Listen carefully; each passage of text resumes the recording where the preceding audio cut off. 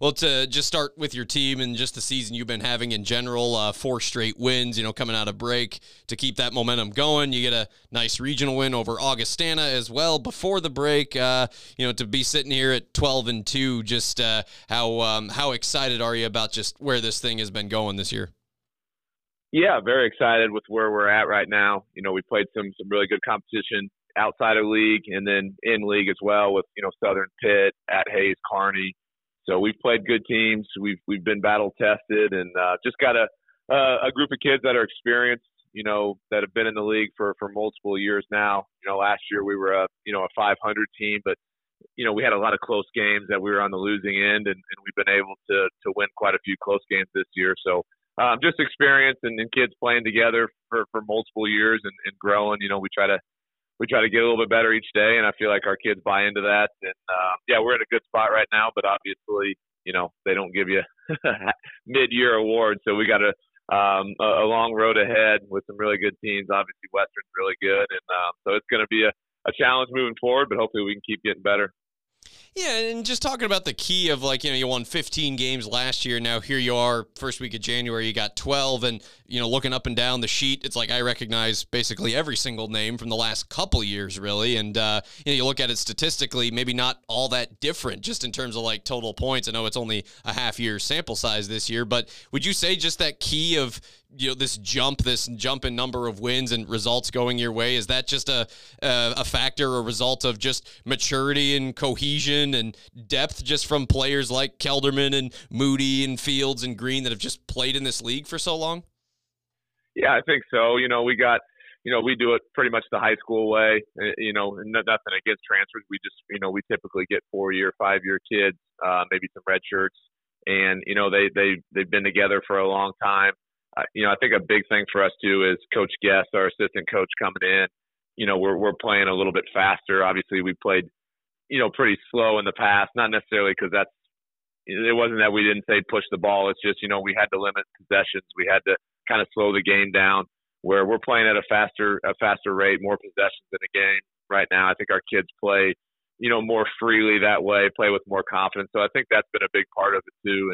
And we've been pretty good for the most part defensively, which has always kind of been a staple for us.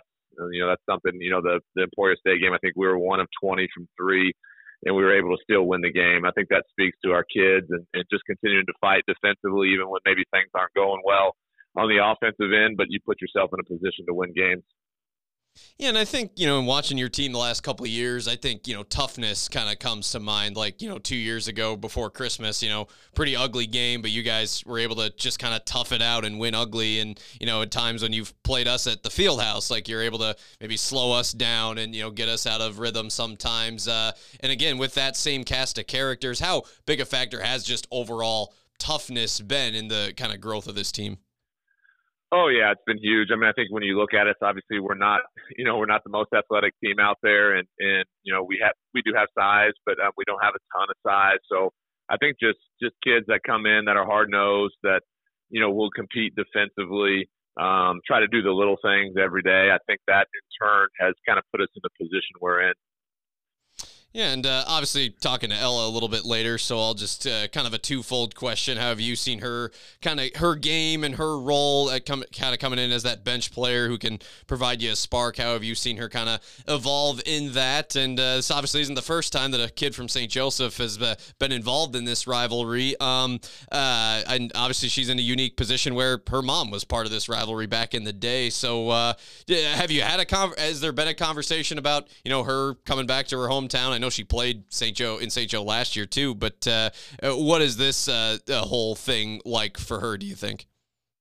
Yeah, I mean, I think obviously playing in her backyard, will be fun for her. It's nothing with our team, we don't talk much about who the next opponent is beyond just the obviously the scouting report, but we just kind of take it game by game. But great kid, great family. She's one of our, obviously from an active player standpoint, she's the youngest kid on our roster out of our 12 that are non-redshirt. So, for her, she continues to get better. She's a kid that continues to come in outside of practice, continues to, find ways to get better, whether it's watching film or what do I need to do. So there's a certain level of, we don't play, it's hard to play 10. It's hard to play more than 10. Western does a good job. They got a lot of kids that can play, and they play a lot of players, but sometimes that can be difficult from a rhythm standpoint. So, she's one of those kids that's kind of been that second wave kid that come in, bring us some energy. She has the ability to get downhill, the ability to finish around the basket, get to the foul line.